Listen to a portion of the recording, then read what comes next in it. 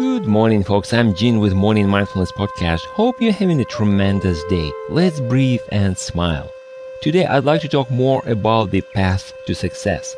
The story I read many years ago was about a man who was lying under the palm tree on the beach.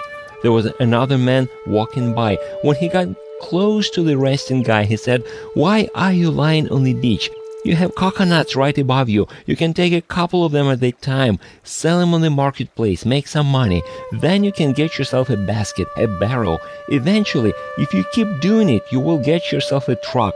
Later, you can even build a small coconut processing plant, hire people who will work for you, and you will just enjoy life and lie on the beach."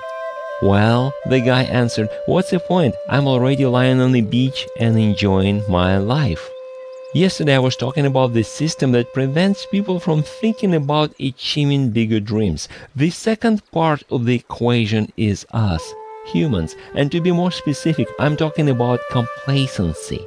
I don't see anything wrong with enjoying my present situation in life. We need to be happy with where we are. However, I disagree with staying in one place. There is no status quo.